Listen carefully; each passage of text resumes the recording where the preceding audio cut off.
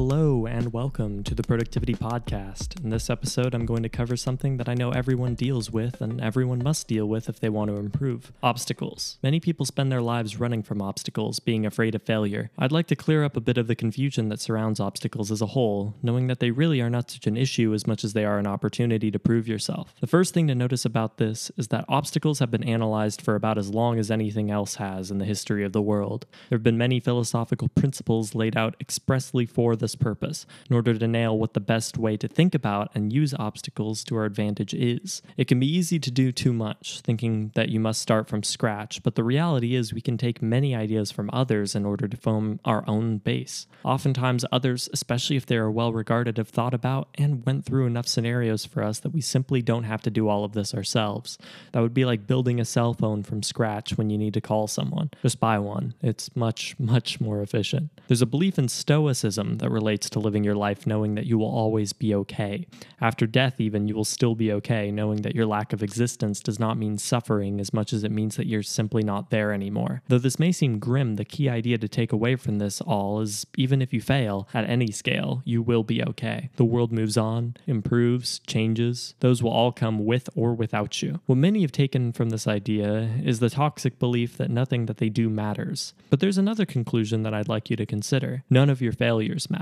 Obstacles challenge us at every turn, though if there is anything I've learned throughout my short life so far, it's the idea that our obstacles and challenges always define who we are. I'm always more interested in a story with conflict, and the people that I love most are never faultless hunks of stone as much as they are detailed and very human people. Obstacles are there to hurt you as much as success is. Both are out to teach and form you, and you are there to be formed. With this, I want you to have confidence in yourself and in the future. Above all, confidence is what will allow you to conquer challenges or fail quickly. Failing quickly is an idea that I've taken from engineering principles. You must remain fluid in your design and fluid in your decision making, and charge forward confident in the fact that when you inevitably have failures, you will learn from them, and not get up, not even flinch, as you knew that they would occur somewhere along the line anyway. You aren't even surprised. When people fail quickly, they can learn much more than someone ever would by taking a huge amount of time and dedicating it to analyzing and reanalyzing a problem. With this, you must have confidence not only that failure can happen, but that it will happen, as a certainty is not something that will batter your confidence, your gall. Only when you have confidence in something with complete certainty will you be able to push forward through the hardest of challenges that you will meet. About 6 months ago, I was diagnosed with an autoimmune disease, and before that, I'd been suffering the symptoms of it. You'll notice, if you know anything about this podcast, it's that I started it last summer after being diagnosed. I took the challenge that I was presented with, and I found ways to push through. I found that even with the time-consuming nature of illness, as well as the mind-breaking pain that it can cause, the human spirit doesn't take shit from even its own body. I'm going to continue doing what I love, and that's a fact. Even if that means instilling others with the confidence that they can do it, that's exactly what it means. I am sick of people giving up what they have when they have the power to do so much that they never even imagined if they saw what I see in them.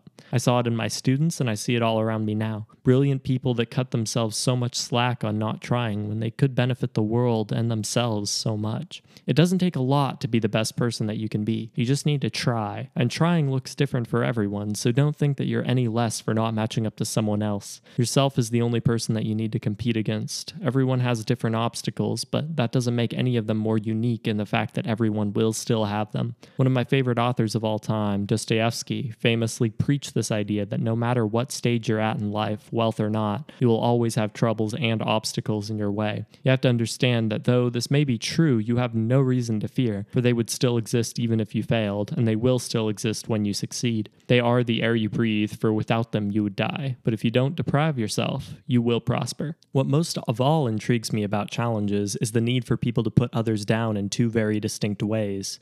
There are those that say the challenges of others aren't valid and attempt to force them through the issue with harsh neglect. They think of themselves as unique, as the only one without problems. There's also the other type that tells people that their challenges are simply too hard to overcome and they shouldn't bother. They think that their own problems as, again, uniquely tackleable, or even more perversely, even more untackleable. What's so misinformed about these views is the lack of foresight that's seen by either of these individuals. Both of them think of themselves as either extremely unique or as extremely common, and they don't see others as people as much as they see characters roaming about in their world. It's such a Western view that can take others' issues and grossly mischaracterize them to exaggerate. Most issues in this world that we deal with, though they may be great, are mundane in ordinance with their ability to be conquered. Some of the hardest things to get through that we think of in our daily life could be brutal in other people's lives, or barely noticeable. Don't think that you understand the difficulty of challenges that present themselves, or conversely, don't present themselves. What worries me most about obstacles now that I've analyzed them further is exactly what they cause: worry. When you look into what people do most of all, it's worry about their problems more than ever working on actually fixing them.